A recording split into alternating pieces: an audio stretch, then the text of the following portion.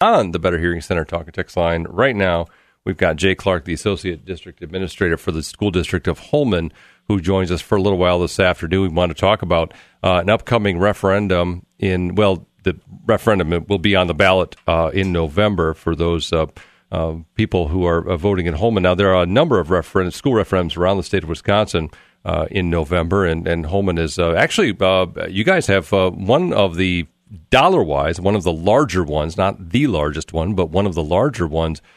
Jay, what has been, first of all, I know this is a process where you have come to this plan, but driven by the incredible surge of population that continues in the school district of Holmen. Is that correct?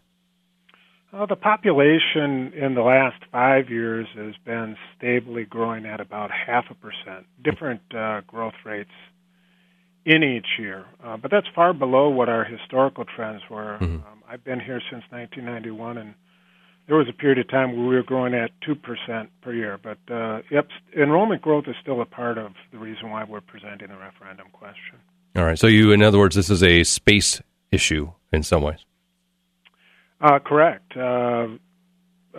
Space issue that's really the result of some large classes that we have right now in some of our late elementary and middle school grades. So 310 students in 6th grade, for example, compared to an 11th grade class that has 263 students. So as those 11th graders leave and those 6th graders come to the high school, we'll have some enrollment-driven space needs.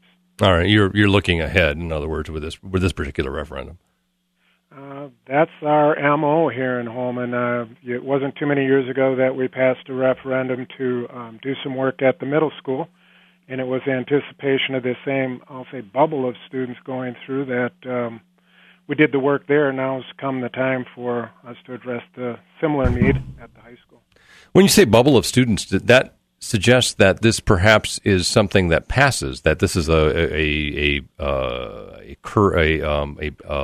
bubble, I guess, in student population that evens out over time. Yeah, it we hope that it does. Although we're always prepared for enrollment increase, we have a long-range plan that allows us to address needs if these types of numbers perpetuate rather than actually show up as a bubble. Mm-hmm. But the bubble of students coming through is only part of the issue that we face. At our high school, we've expanded some of the academic program offerings we have for students, and we've found that our students are very engaged in the after-school extracurricular programs that we have, and it's the diversity of programs we offer, the high participation rates of students, as well as this bubble that all collide together to create a bit of the perfect storm, or we need to do some things with our facilities. Why is it important to accommodate students and their desires to be part of those extracurricular activities? I'm a parent of 4 children who attended Holmen High School, and I can think of no better thing for them to be doing after school hours than be engaged with trained adults, learning lessons, valuable lessons in character development. The alternative is to have them engaged in maybe less productive activities after school. Mm-hmm. What kind of things are their interests leading them to at this point? We've got a diverse set of after-school programs, some programs that we haven't had historically. And as I said, it's the high participation rates in these programs. So even some of the programs that we've had historically, such as a wrestling program or a gymnastics program, we find large number of students wanting to engage in those activities. I think it speaks to the quality of the staff that we have in coaching and advising those programs. So we have a bit of a population bubble, a desire of kids to be involved in extracurricular activities, and more kids getting involved in some various academic programs. All this turns into a renovation and building plan that's worth up to $23.5 million, which is sizable. What are the difficulties in discussing this in the public and trying to get people to understand why there might be a need in the Holmen School District for this? What are some of the challenges? The biggest challenge is the people who don't live there every day. We've tried to overcome that by producing a real-life video of what happens, for example, in the kitchen serving area or the cafeteria area 3 times a day, every day that school is operated, to give people a first-hand look at just what the crowded conditions are there. One of the biggest challenges is making this relatable to people who don't live in the school each day. Is this an easier argument because you have more families who are perhaps like you, who have students who have recently been students of the Holmen School District or are students in the Holmen School District right now? Generally speaking, I think we look at Holmen as having a younger population overall. That could be true. I'm not sure of the exact age demographic of our community.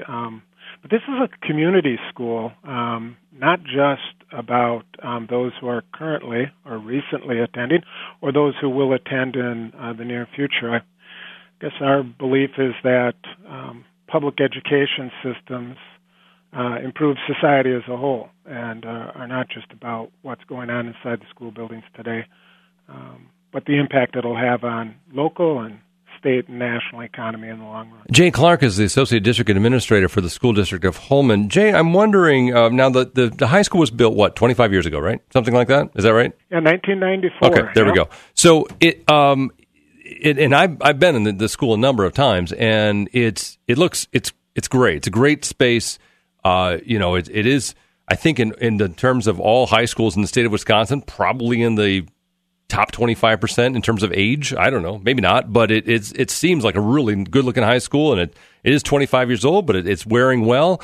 Does that in some way make it more difficult to you're doing a good job in maintenance and maintaining that school, that relatively new school? Is it more difficult to make a case for this referendum because of that? People jokingly refer to it as the new high school, and I don't know after 25 years if we can continue to call it the new high school, but quite to the contrary, I think that the pride that we take in our facilities and the commitment we make to keeping them in good shape serves as nothing but a testimony that we make good use of the money that the public provides, and will do so if the community is generous enough to approve these facilities as well.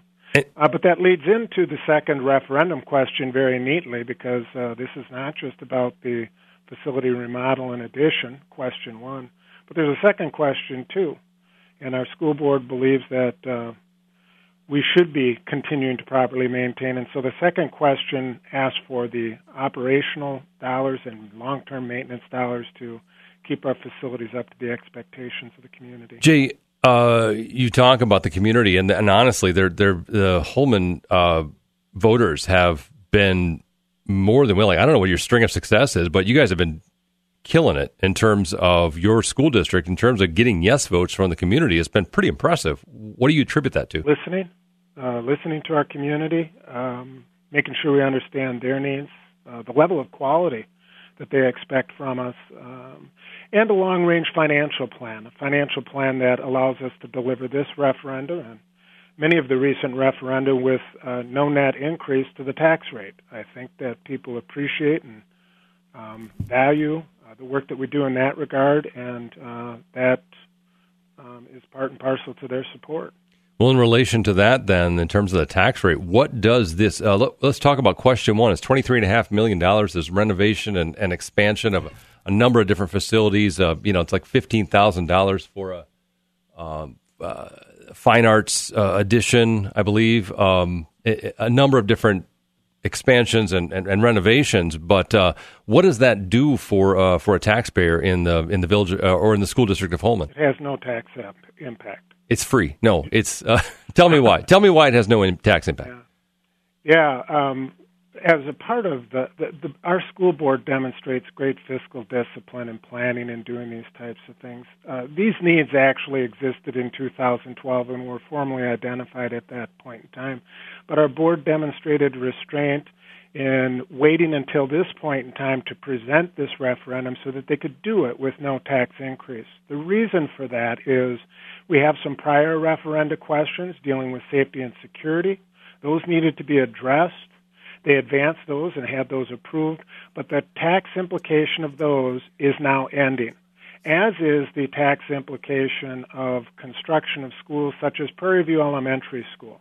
And as those expire, it creates an opportunity to introduce these projects and the tax implication without increasing taxes in the school district of Holmen.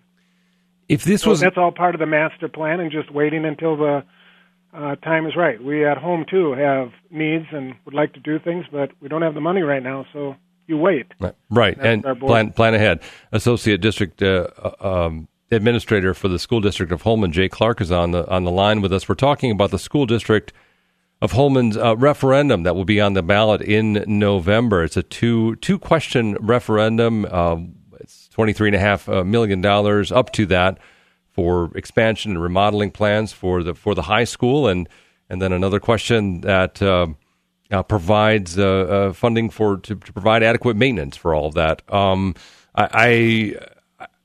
Jay, I'm wondering what would be so you're replacing basically debt that is retiring, but if that debt was allowed to retire and voters did not approve this referendum, how much would they say? How much would the median house save? I guess in terms of property taxes for the school district of La Crosse.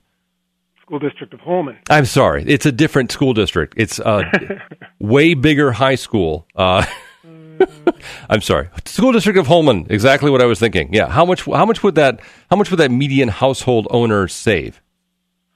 Well, that's difficult to answer because our school board has an ongoing practice of ensuring a level tax rate. I believe that if the referendum didn't pass, what the school district school board would do, in line with that goal, would be to actually accelerate payment on the existing outstanding debt. Okay. And that means they'd maintain the tax rate at the level it is right now, and instead of addressing these needs that we have, they'd simply pay down that debt sooner. Okay. So it would not necessarily result in an immediate reduction, but it would result in the earlier retirement, kind of paying off your mortgage a little bit sooner. I got you. Is what they would probably do. Now, so I don't know that it would. I can't commit the board to what action they would take should it not pass. So it's difficult for me to answer that for you. I can't wait to go to the school board and tell them that Jay said what you have to do if this doesn't pass. That's going to be a great conversation. Jay, as you know, the Holmen Vikings football team infamously runs the triple option and has for the last 78 years.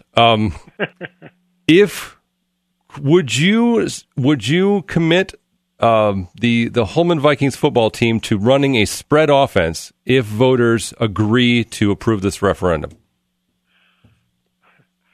I would not get involved in telling that football coach how to run his business. He does a great job, and I want him to keep doing more of what he's doing. Yeah, so, all right. Well, it has been back to the single wing, or we're going to stay. There's. I think there may be some clamoring for a little bit more like flash and dash out there, despite the level of success that the Holmen Vikings have had. So I'm throwing it out there just as an option in case anybody wants to go for that. I'll pass that along. Okay. You can make this part of your brochure, actually, just as an addendum on the end. And should this be approved? When will the construction start, Jay? We'd be looking to complete design, development, and construction documents, bidding yet by this next summer, and start the site and construction work in August. They'd start with the additions that we would propose, about 71,000 square feet. And then after that's completed, we would start with the remodeling of existing spaces, probably in late May of 2020. Okay. With the earliest completion probably being in December of 2020. All right.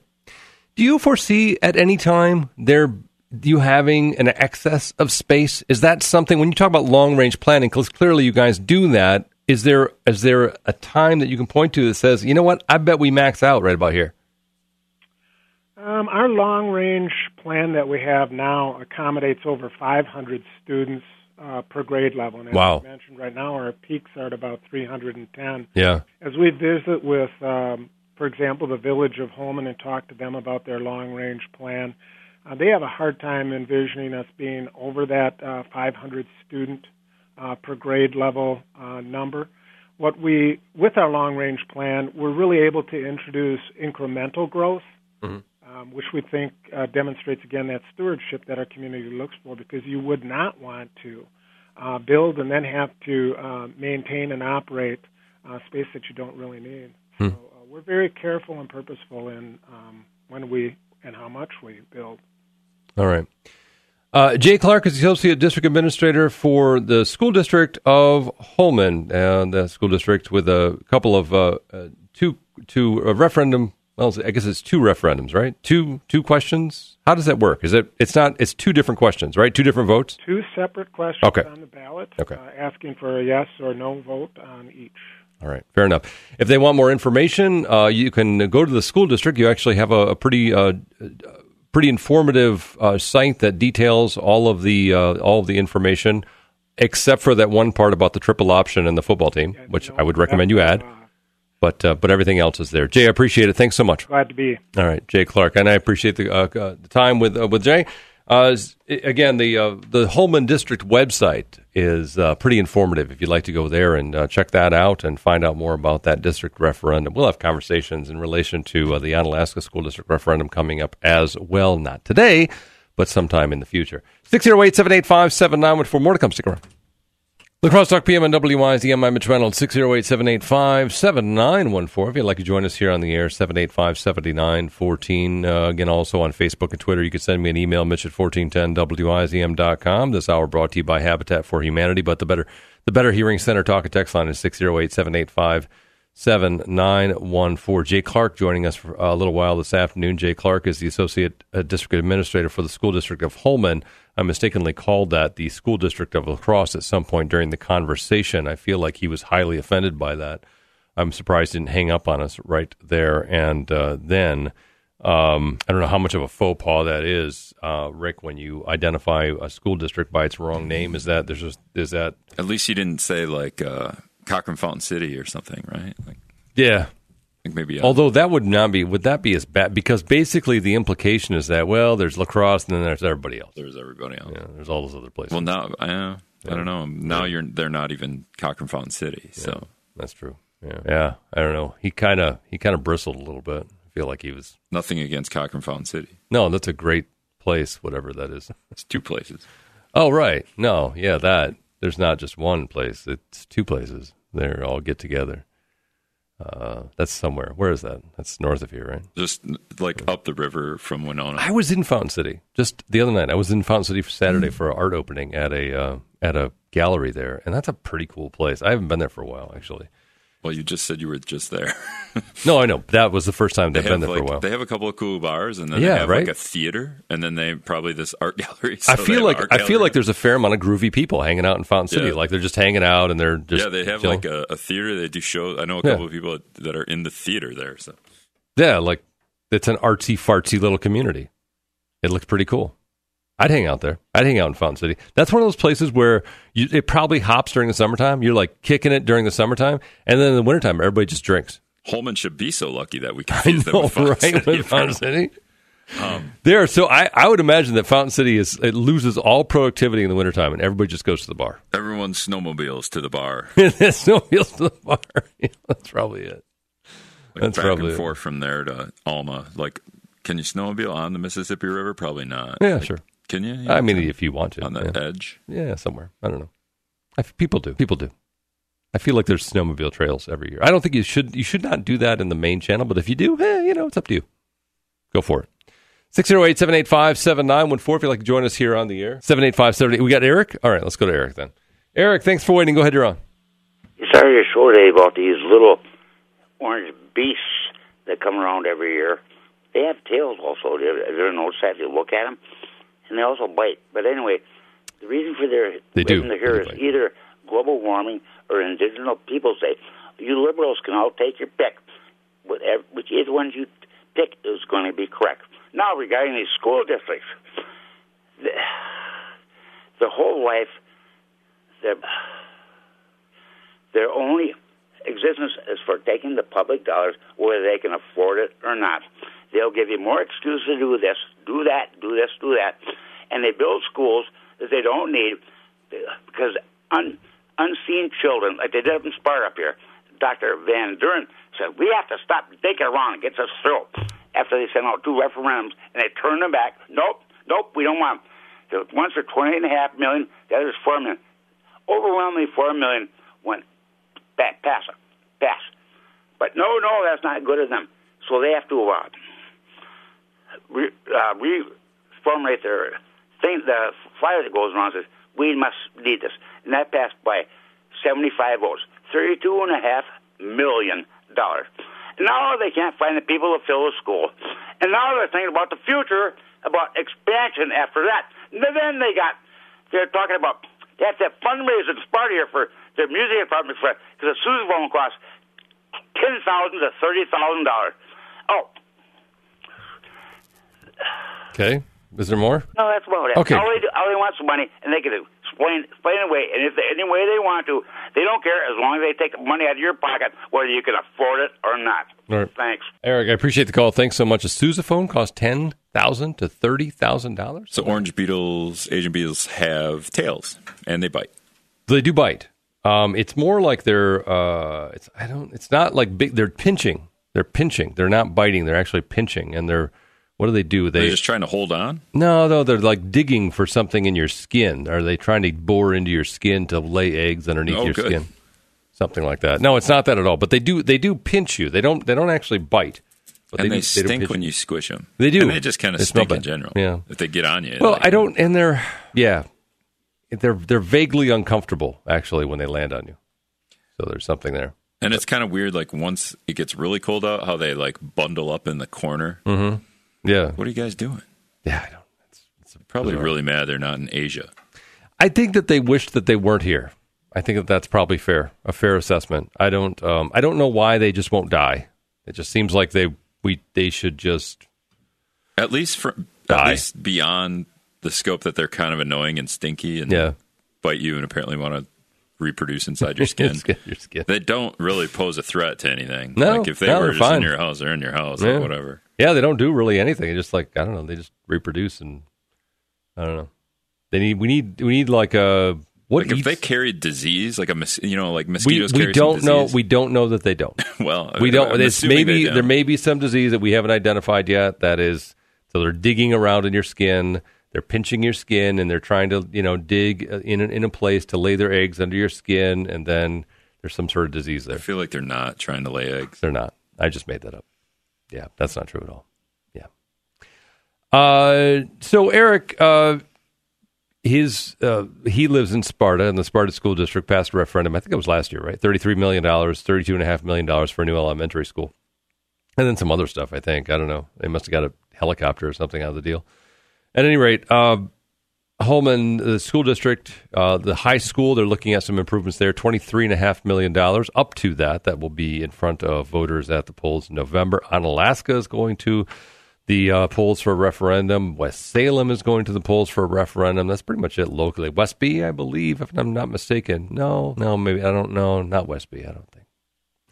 I'd have to look at my list. At any rate, this never happened before the changes in the state funding for school districts back in the day, that you just built schools and taxed people accordingly, and now that's no longer the case. Now that it has to be referendums, and we've probably gotten used to it by now. Every couple of years, a school district comes and asks for more money, and you have to go to the polls to vote on whether you want to fund the schools more. I think that it goes without saying that school districts now, Jay Clark, who we talked to, who is the Associate District Administrator in the School District of Holman, he was not, did not necessarily agree with my evaluation of the demographics in the village of Holman and how that may, or the school district of Holman and how that may change the voting outcome.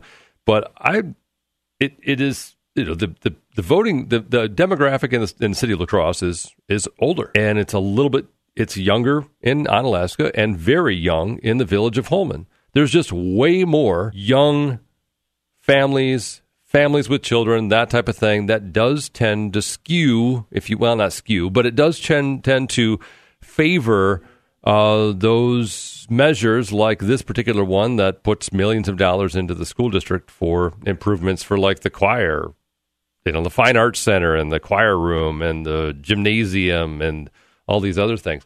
And this would be an impossible sell in the school district of La Crosse. This would be an impossible sell.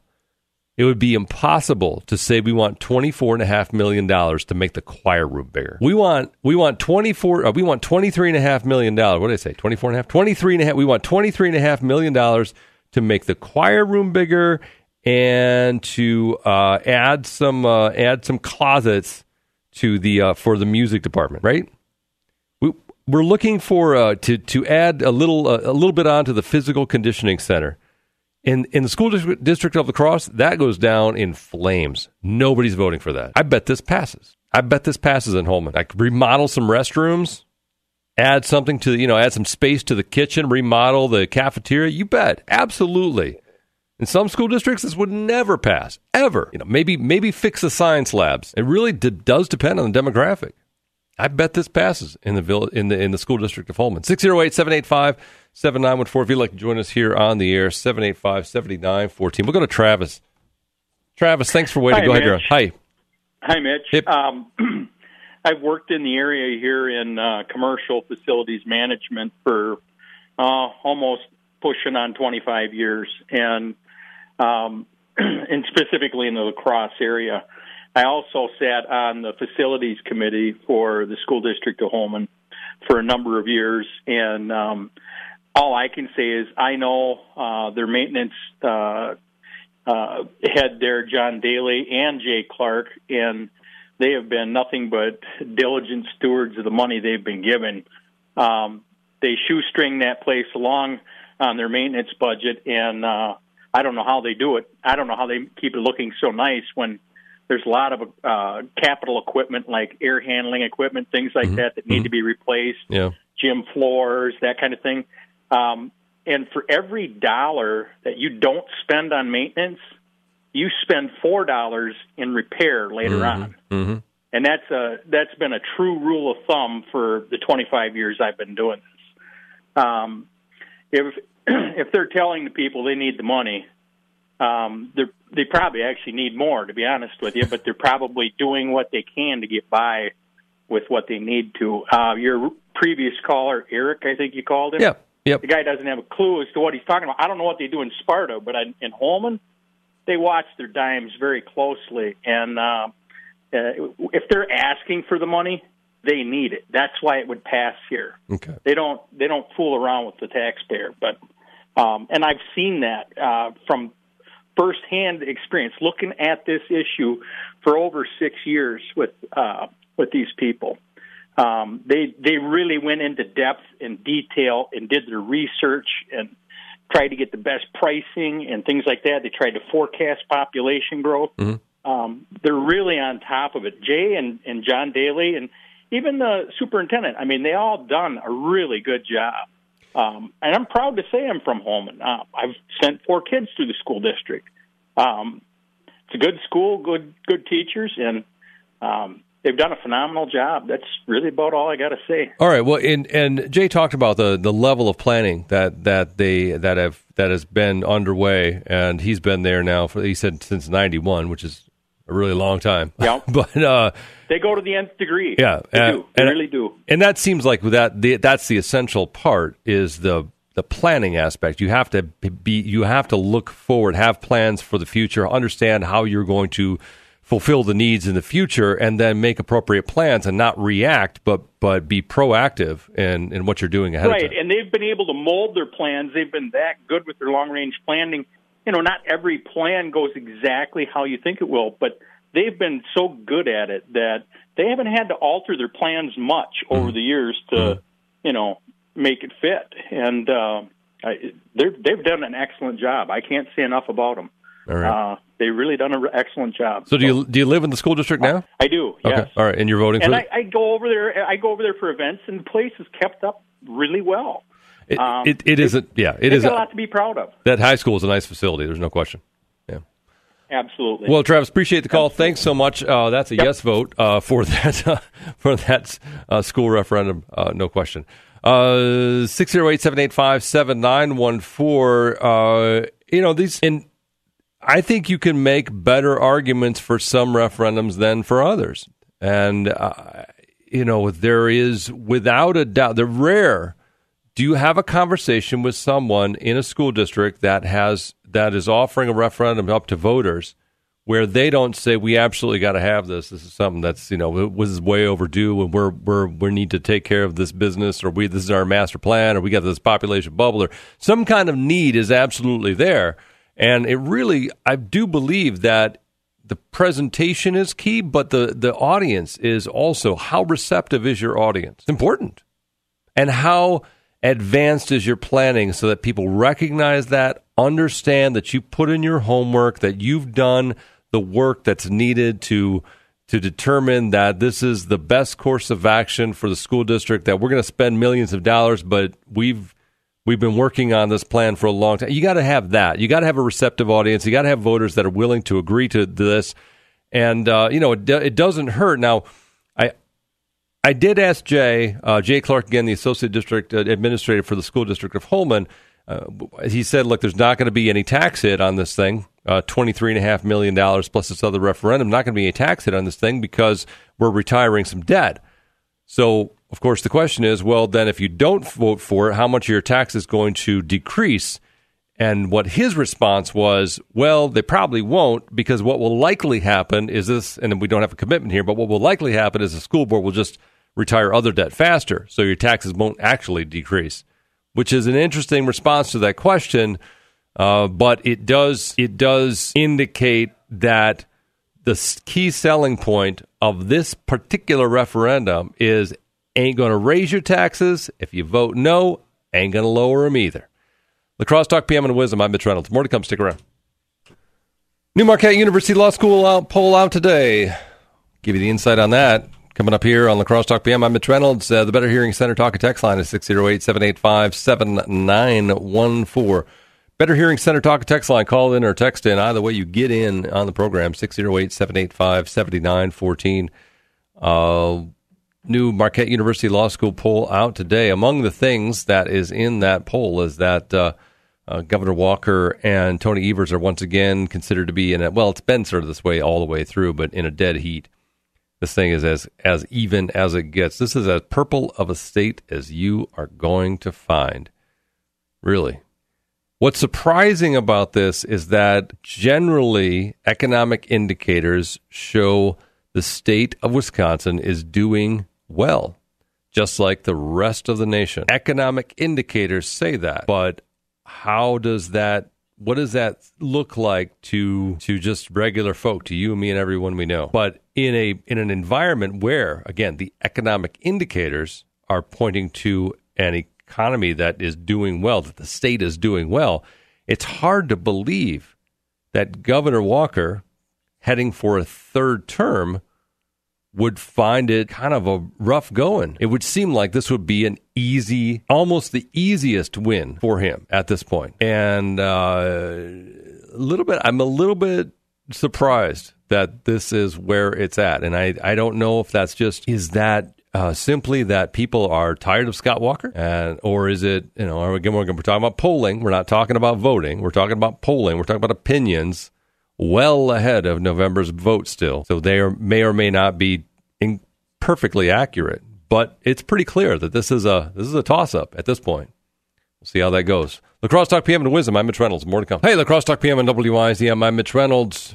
The number here is 608-785-7914. 785-7914, the Better Hearing Center talk and text line. You can use that to call in or text in and get in on the program. Again, 608-785-7914. We're also on Facebook and Twitter. You can send me an email, Mitch at 1410wizm.com. Marquette University Law School poll, the latest I don't know if this is the last one before the election. Maybe not. I'm not really sure, actually. Now I think about it. No, there might be one more. Among the findings is that the race between for governor in the state of Wisconsin between Governor Walker and Tony Evers is even, just as it pretty much has been. Some slight adjustments here and there, but nothing has changed significantly. But there's some other stuff in there as well that I found somewhat fascinating. We'll get to that. 608-785-7914. Also, Tammy Baldwin, the Senator Tammy Baldwin, authored a piece of legislation which was the stated intent was to end the short-term, low-cost insurance plans that exist somewhere outside of the Affordable Care Act. I'm not entirely sure how. Close vote in Washington today. I'll tell you about that. That's coming up. And something to look forward to. I mean, for somebody, I'm not exactly sure who, but some unforeseen circumstances have me in here tomorrow morning for my case. So I'll be here tomorrow morning, assuming that I make it. And so look, set your clocks, I guess, is really my only message there. Woohoo. Woohoo. All right, 608-785-7914. We've got some cooler temps, much cooler temps on the way tonight, all the way down to 38 degrees for a low, 42 only for a high tomorrow. Looking at some frost perhaps on Friday morning with a high of 43, and then really it continues there for a couple days. It is, however, 66 degrees right now, so if you have not ridden your motorcycle today, I recommend that you get it out and do a little riding because it's going to be a little bit more chilly in the coming days. 608-785-7914. More to come. Stick around. La Crosse Talk PM and WYZM. I'm Mitch Reynolds. Thanks for joining us here this afternoon and this evening. Again, the Better Hearing Center talk and text line is 608-785-7914. 785-7914. If you'd like to join us here on the air, that's what you use. You just use that Better Hearing Center talk and text line. As I mentioned before, with the Marquette University Law School poll just out, we have a new look at some of the things that are shaping, some of the opinions that are shaping the races moving forward. As I mentioned before, Governor Walker and Tony Evers continue in a dead heat in that particular race. There is also Tammy Baldwin continues to be ahead of Leah Vukmir in that particular Senate race. We have a number of issues that that look like they're going to have some impact on, depending on how they're addressed by candidates, they could have some impact on voter turnout. But the thing that you'll take out of this more than anything else is that virtually every issue, there is a significant partisan divide on all of these issues. I mean, like, we can't get together on anything. There's no question. We're just not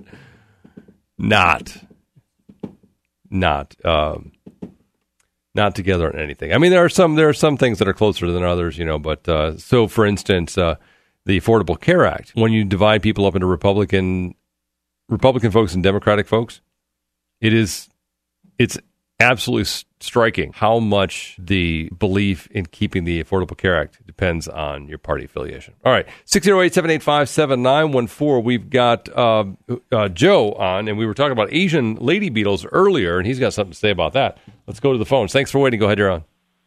I think we finally got the cure. Okay. So try talking politics to him. Okay. That seems to drive away everything else. So yeah. Maybe we could try that this year. Yeah. No, on a serious note, though, earlier we were talking about school districts. Isn't this just kind of a product of Walker now? I mean, you cap everything, you don't allow anything, and you make everything go to a referendum. So now you leave the schools begging everybody, and he caps it all off and takes all the money and gives it to Foxconn. So I don't know. I mean, isn't that really where we're at? It goes back. Yeah. Now they're begging for every dollar they can for every school district in the state, and it's like, yeah, we really did a lot with all that money that he tied up. I mean, I could be wrong. 20 years from now, Foxconn could turn out to be the big deal, but people aren't going to be driving anywhere to get new phones and new screens for things if they can't, if there's no roads to get them there. I suppose I don't know at this point. There's some definitely is some there's some who are looking at the current plans for what Foxconn is building in Racine County and scratching their heads because it doesn't look anything like what they promised. I can tell you that. Well, my question is okay, really though, let's just put all this crap aside. Mm-hmm. He tied up every dollar that America or that Wisconsin has, whether it's for schools or roads or whatever. He's got it all tied up in this deal. So how long until we actually see dollars to start paying for our schools and roads again, or is everything now just switched over to a 10-year borrowing cycle? And we're already last at creating jobs. Or creating businesses. I just don't understand. Not that I'm saying, vote for Tony Evers and get rid of Walker because we're so tied up in this Foxconn mess. I just don't understand how people let it get to this point. I didn't vote for the guy at all. Sure. Okay. So I just don't people have to see that's what's going on. Every dollar that we have is tied up. We're not going to fix our roads and we're not going to support our schools. All right, so your biggest issue is just with this particular Foxconn deal, or in general the supporting of corporations through tax credits in a similar way? Because obviously Foxconn's the biggest example, but far from the only one. Well, I agree on deal making. I just think, he should have really, really, really looked at this, and instead of just taking it and running it, being like, oh, Trump's going to love me, Trump's going to love me. He should have really did something for Wisconsin. Mm-hmm. It's like you already lost your presidential bid, so don't worry about the national stage. Hold this Foxconn guy over a barrel and be like, I know you want our fresh water. You're going to fix our roads for it. But you're going to fund our schools for it. Right. But if this leads to significant economic growth in the state of Wisconsin, does it not simply do those things? Well, we got a 20-year if on that, don't we? A 15-year if? It's like, give me all your money now. Don't worry about your roads or your schools. Just turn that over to taxpayers, and the little people will make up all that. Don't worry about any state funding from that. I got all your money right now. Mm-hmm. Okay. In 10 years, you might start to see some money back. Mm-hmm. In the meantime, let's borrow everything. So that's the huge problem with America right now. Yeah. That's what's been our problem for 30 years. We've got to turn it around. All right. So if a person's coming over to say, I need millions of gallons of your fresh water a day, well, then guess what, buddy? I don't think it's that bad for me to say, why don't you pay to pave our roads in the state then? All right. Again, the argument is that through economic prosperity, if you will, that's something that is going to happen organically because you're going to have more taxable income and therefore more revenue to help fix the roads. Well, I get that, but that's the card that they all play for everything that they want to take our tax money for. Right. Okay. Don't worry.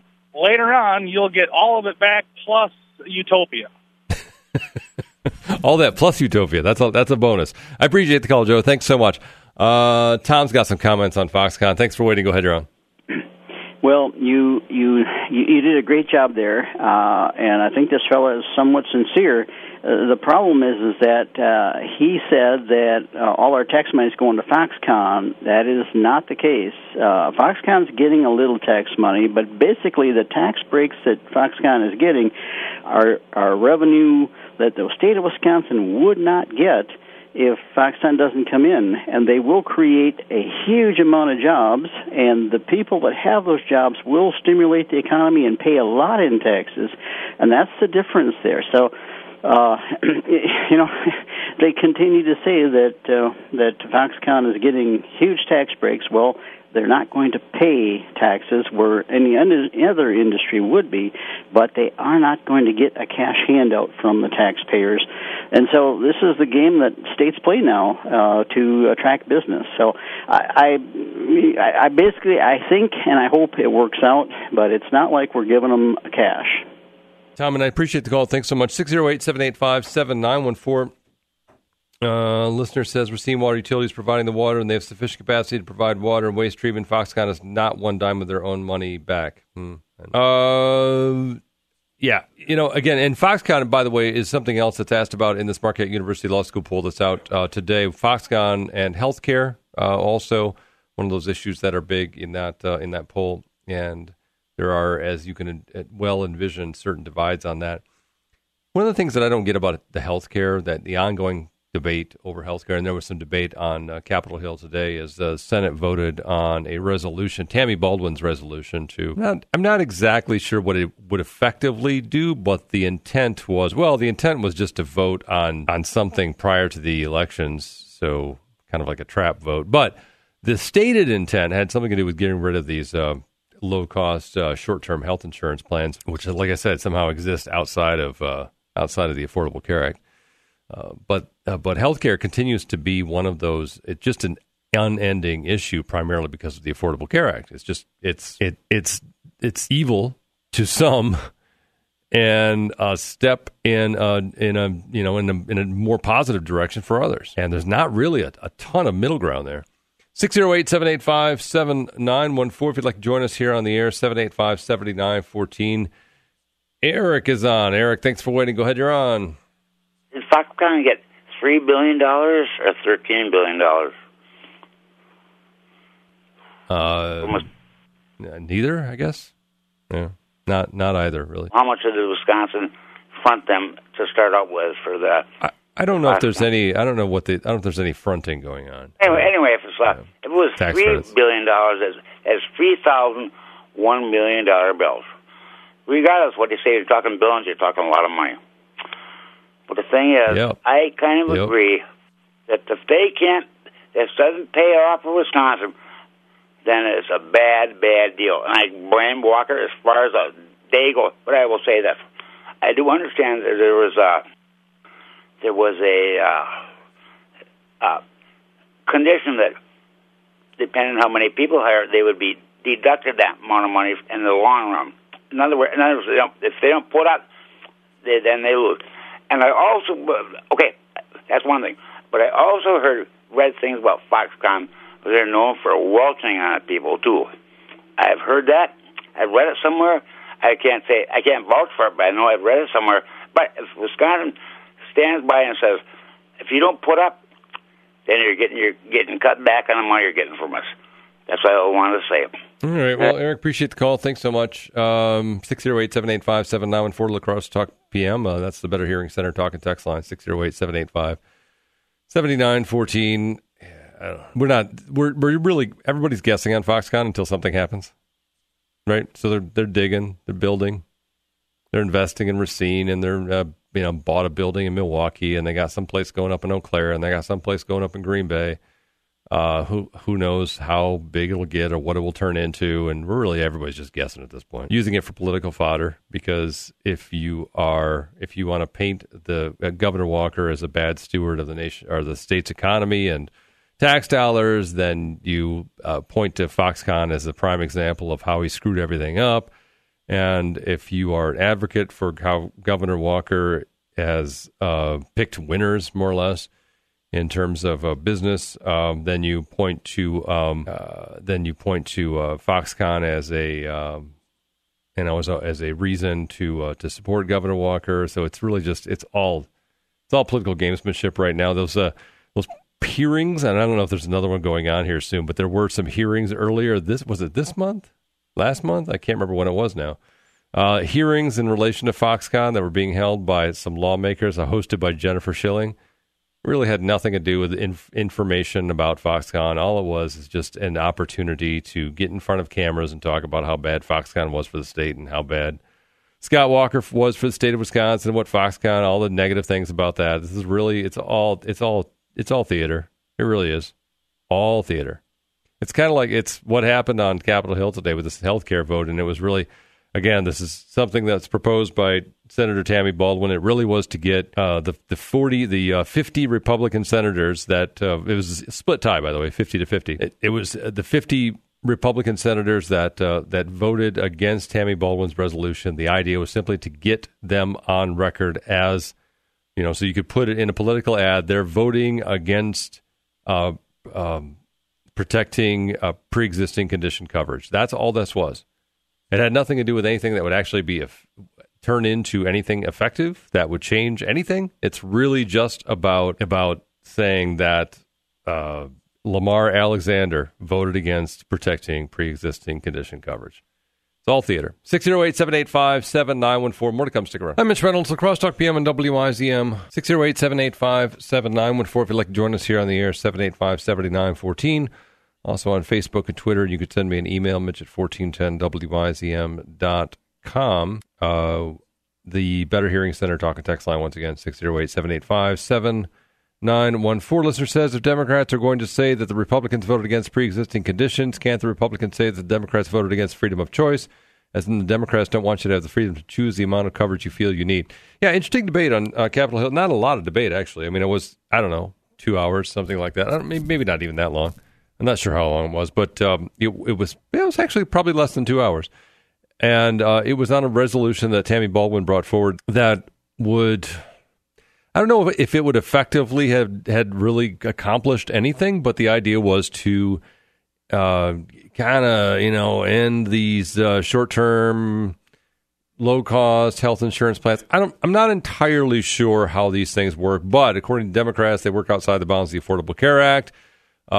This today wasn't really about that. Today was really about theater. It was really getting votes on the record saying, yes, we're voting, against pre-existing conditions. I don't know. So whether that eventually, whether that turns into anything, I mean, it would be something that is used as political fodder in ads or something. I don't know if there's anything that really comes out of this.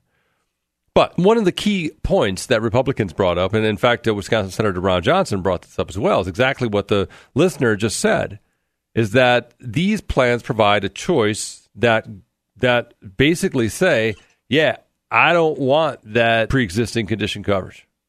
I don't want that maternity coverage. I don't want that, whatever other thing that is required under the Affordable Care Act. I don't want that. Give me something less. Give me something less than that I can pay less for. And that is what Republicans say is choice, like what the listener said. And people like Tammy Baldwin say this removes all the protections of the Affordable Care Act and basically takes the rug out from underneath it to a certain extent, the whole law. All right, 608-785-7914. Let's go to Joe. Speaking of healthcare, Joe, thanks for waiting. Go ahead, you're on. Hey, Mitch. Yep. So, I don't know. I mean, it's the same thing as car insurance, isn't it? I mean, when you go to get car insurance for you and your wife's vehicle, you're not paying for commercial drivers and all that jazz, are you? So why shouldn't you be able to pick a plan that doesn't have maternity or doesn't have, things like, why shouldn't there be all plans available? Yeah. I think it comes down to covering the insurance company, CYA, covering their butts. Mm-hmm. Yep. So why, if we're not going to regulate the cost of health care through regulation on individual hospitals, which we're not going to do because it's America, so the insurance company has no choice but to cover for the most expensive of the choice, so then premiums go up. So then why don't we create bigger pools through state shared insurance? You know what I mean? Instead of having two plans available per state that cover everything and are supremely expensive, why not create pools across state lines of people who make the choice on what type of health care they want to choose? Or businesses. If we're going to centralize health care through employers, then why not have the business choose from a multi-state coverage plan with a bigger pool with lower deductibles instead of keep raising the deductibles on the 200 or 300 employee pool or the 15 or 20 employee pool? We're not going to get anywhere with this unless A, we regulate hospitals on cost, or B, we create insurance pools across the state lines. Well, I think the key of any other way is one of the most. I feel like one of the most important things you said in there. You mentioned the employee-sponsored plans or employer-sponsored plans. Isn't that one of the things that seems the most arcane in all of these discussions? Is that it's our insurance, our health insurance, is so closely linked to our jobs as if we as if we were still, like back in the day, working 30 years at the same company. I mean, isn't that the part that is that makes this the most, like I said, the most arcane? Is that's the thing. That's the old fashioned part right there, and the part that probably needs that needs to be addressed the most, isn't it? Well, let's be an insurance company right now, you and I. Okay, all right. So we have no regulations. This hospital in La Crosse charges a total different charge at Gunderson than what you're going to find in Madison, than what you're going to find in Eau Claire. Right, correct. So if you're an insurance company, you have to plan for the most expensive loss to yourself. So then you spread that out amongst whoever's buying insurance. Mm-hmm. So right now, how employer-based healthcare is, in the last 7 years or so, it's gone to how big of a pool of employees can you get to keep that deductible down? Right. Because there's been no regulation on what the cost is per hospital or per loss, as the insurance company calls it. Mm. So how are they going to protect themselves? Well, you're going to raise the premium. Well, how are employers going to buy that premium? They're going to create the biggest pool possible of payees so that they can get the least amount of upfront cost. So if we're not going to regulate anything, which I don't think we should, then you're going to have to go across state lines to create bigger pools to keep the cost down. There's no other way. Otherwise, you're going to have to fight Democrats on the idea of if Republicans or however the entity goes that they're going to create cheaper plans that don't cover this or that. Let me. They're going to jump on that and say, well, then they don't believe in covering, All right. Well, hold on. Let me simplify for just a minute here, because what am I hearing you say that you need to have if you create a bigger pool of insured, then you can negotiate better costs and your prices, your premiums can go down. Is that what I'm hearing you say? If I'm covering 2 people for breast cancer, yes, or I'm covering 2,000 people paying in a premium and going to cover the percentage of people that are going to get breast cancer, which one's going to be cheaper in your mind? Right. The 2 or 2,000. The 2,000? Right. So the bigger pools are not only they decrease the number of incidents of a particular pre-existing condition, but it also, there's that other part. You do have more negotiating power if you're in bigger numbers, right? Because you're essentially paying more. I don't think that's the way they look at it. I think the way that they look at it is it's minimizing loss. Right. Or it's increasing paying in. So what they're looking at is the pool itself. It doesn't matter where the pool is. But right now it's limited to state line. Okay. So let's get that is the part. That's the other part. All right. So this is the other part. So we got and I would submit to you, and Joe, look, I appreciate the call. Thanks so much. Thanks for some thoughtful views on that. But a couple of different things that I would address, and one of the things is what Joe was talking about right there, is that pooling across state lines. There's not a great reason, other than states have authority to regulate insurance within their boundaries. That is the only reason to continue to have insurance stop at state lines. That and the fact that most of us, still, the vast majority of us, if we have health insurance, are getting it through employers, which doesn't make any sense. Because then the size of your employer can dictate the amount that you spend because of the ability to negotiate in terms of, number of people. So address those types of things.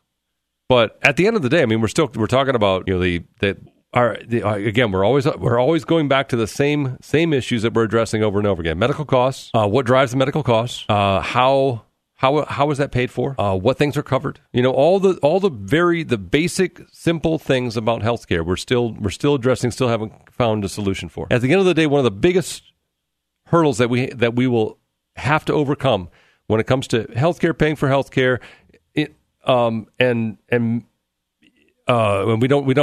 have to ensure that everybody is able to afford healthcare. But if that was a goal, one of the biggest hurdles that we're going to have to overcome is that you can't get enough. There's not a ceiling beyond which you're willing to you're not willing to pay for more in terms of health, not healthcare, not insurance. Obviously, at some point you're like, I don't think so. It's a little bit different from car insurance. 608-785-7914 if you'd like to join us here on the air La Crosse Talk PM on WIZM. Mary's next. Mary, thanks for waiting. Go ahead, you're on. Yeah, one thing that I think has been truly neglected for insurance is I've often thought that your dental care is one of the biggest parts of your health. I've never understood Agreed. why it just isn't in health insurance. Agreed. Absolutely. And I think an awful lot of people would be better off if it was. I know, for example, tons of people that would come into the hospital where I worked on the heart unit had to be taken over to oral surgery and have teeth extracted and what have you before they would even touch them for surgery because it's such a big source for infection. Mm-hmm. So I think that's something that also should be looked at, and it's never brought up. Rarely. And, it is on occasion, Mary, but rarely. I would agree with that. It is. Some people have talked about it. There is a movement, actually, which has started in Wisconsin, as a matter of fact, of some dentists have kind of gotten together and are trying to push in that direction. But, yeah, I mean, it rarely gets brought up, and certainly not on the national level. Not in Washington, it doesn't. Well, and it's one of the biggest parts of health that gets neglected. Yeah, no question. I mean, it is definitely, I mean, it's difficult to think about health without thinking about the health of the thing where all the food and medicine pass, and that's your mouth, you know? I don't think an awful lot of people really understand it until they have a problem. I would agree. Mary. Yeah, no question, no argument here. I mean, I think that's, and thanks for the call, Mary. No question about it. I think you have to have addressed that. The employer-based health insurance, let's update that. And then why are we stuck behind state lines? Why are we stuck in the same model that we've been using forever? I mean, the Affordable Care Act just basically tweaked the same model. Yes, right. Usually dental plans don't have deductibles, though, right? I mean, you pay like 80-20 or 60-40, after your 2 cleanings a year that are usually free. Yeah. Because now if you roll your dental plan into your health insurance plan and you have these low ball health insurance plans with $5,000 deductibles, now you're, okay, I just can't get my cavities filled because... Yeah, I see what you're saying. It does... Now I'm paying full price. It does certainly... It adds to the list of things to address, though, like deductibles. Like a healthy person that has to go to the dentist because they don't, because they end up getting cavities is going to not want those together. Well, again, that's the other thing that we go back to the deductibles, and why are deductibles suddenly so much higher is because the premiums it's in order to keep premium down. So you keep the premiums down, the deductibles go up. The unfortunate thing is that very thing happens. People aren't going to go to, whether it be, in this case, we were talking about the dentist, if you were rolling the things into one, but just basic. How reticent are you to go to the doctor because, I still haven't met my deductible, so this comes right out of my pocket? I mean, that's a real thing. People avoid going to the doctor because they can't afford their deductible, and they're just not going to go. Well, especially right now, right? Like it's mid-October, and I'm like, well, if I hold out till January 1st, I can wrap all these things that are wrong with me into one. And the thing about like crossing state lines, it does take some planning. Yeah, put more people in a big pool. How about we make the pool the United States and we put everybody into that pool? Communist, socialist. That's wisdom. I'm Mitch Reynolds.